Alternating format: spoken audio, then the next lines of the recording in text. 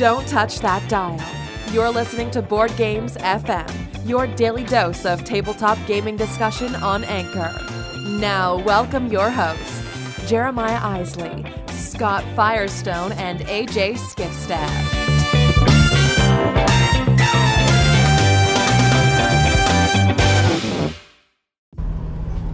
Hey there, everybody. Welcome back to Board Games FM, powered by Theology of Games. I'm AJ Skifstad, bringing you some breaking news today. I have just found out that Z-Man has acquired the game Love Letter. Okay, now this was originally owned by AEG. AEG produced it, released it, and this game, a lot of people have a copy of this game. It's huge. So here is why Z-Man acquiring Love Letter is important to you. I'm going to list it all out right now. Here it goes.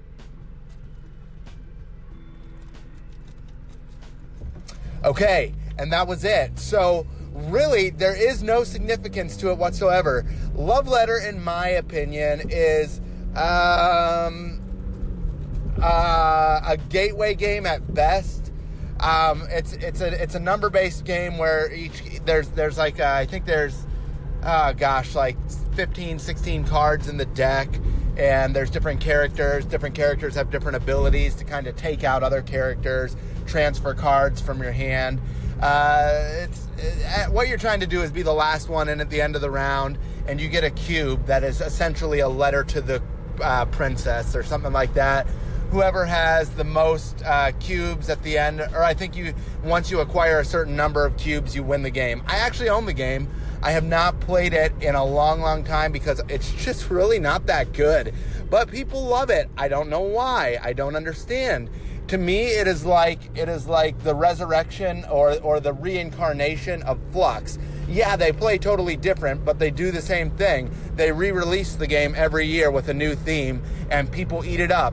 Don't buy it just because it has a new theme. Unless they put like an MST3K theme on it, then maybe you want to buy it. And even then, make sure you get it at a discount. Nah, I don't know. I just think Love Letter, in my opinion, is not that great of a game. The fact that, I'm seeing everywhere Z-Man acquiring it like it's some sort of big news. Big whoop. It's nothing. Most people already have the game. Unless Z-Man does something tremendously awesome with it, which I don't know what that could be. It's just another title in their menagerie of games. So that's the breaking news today, but more on Plan B games coming up. I talked about the new introduction of Century Spice Road a couple weeks ago. I want to hit on it again this week because I feel like it's going to be a really fantastic game. Their new Century Spice that's coming up. More to come on that later. That's it for now. Check you later. Hey everyone, Firestone here with Board Games FM, powered by theologyofgames.com. Coming to you today, it's Wednesday, and that means last night was game night. So I'm probably going to do two segments on this because I kind of want to talk about them separately. So the first game we played was Power Grid, the card game. Now, I am always skeptical of card games based on board games, especially ones I really like. They almost never end up being anywhere close, and it seems like a weird cash grab, and I play it and go, there's no way I would ever play this over any other game. So I was just as skeptical of Power Grid, the card game. But I was at my friendly local game store on Free Comic Day, and I always like to buy something that day because I know that those comics aren't free to the game store. And so I was looking for something relatively cheap because I'm a frugal cheapskate kind of guy, and I saw that and I went, it's probably terrible. But I looked on the Geek, and I have a bunch of people I've made Geek buddies, and then so there's an algorithm on there for each game. You can look at what your Geek buddies think of that game. And so I did that with Power Grid, the card game, and lo and behold, they were super big fans of it. So I thought, all right, it's relatively cheap, they seem to love it, I'm going to take a shot. And so we ended up playing it last night, and it's really, really good.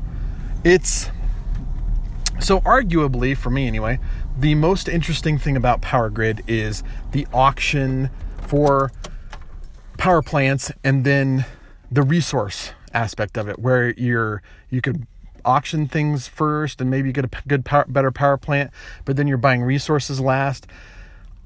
I like the other aspects. I like the route development. I like the map. I love the old artwork from the game. But it also just makes the game is super long. It's super mathy, especially at the end. You're just like, oh, where's my calculator? I have to do this. And it just takes forever. So they took the auction and resource part of Power Grid and they pulled it out into the card game, and it plays in an hour, and you get what's arguably the most interesting part of the game. Will I stop playing Power Grid? No. Am I still a big fan? Yes. I mean, there are so many maps, and each map introduces new mechanisms for how the resources come out and what's important, and I just love what they can do with that basic idea of Power Grid. But I'm telling you, Power Grid, the card game, is super good. Especially if you like Power Grid, I think that this will just be a great distillation for you, and something that you'll be like, hey, we only have an hour and I don't want to play Power Grid, but let's play the card game. And totally worth picking up, in my opinion. It is big time fun for a game that I already love. So that is the first game I played last night. I'll talk about the other one in a little bit. Thanks for joining us, and don't forget to go to our Indiegogo campaign, where we're giving away tons of games as we work to get some of the guys and some of our stuff there to Origins. We're going to have a booth. We're going to have cool stuff, and we want to give you games. So check it out. Look for Theology of Games on Indiegogo. We'll talk to you later. Bye. Thanks for joining us today. Board Games FM is powered by theologyofgames.com. Don't forget to head over to theologyofgames.com to check out all we have to offer, including written reviews, our YouTube channel, and 2 other podcasts. If you enjoyed this show, don't forget to subscribe, rate, and review us on iTunes, Google Play, or wherever you're listening. Thanks for listening, and go put a game on the table.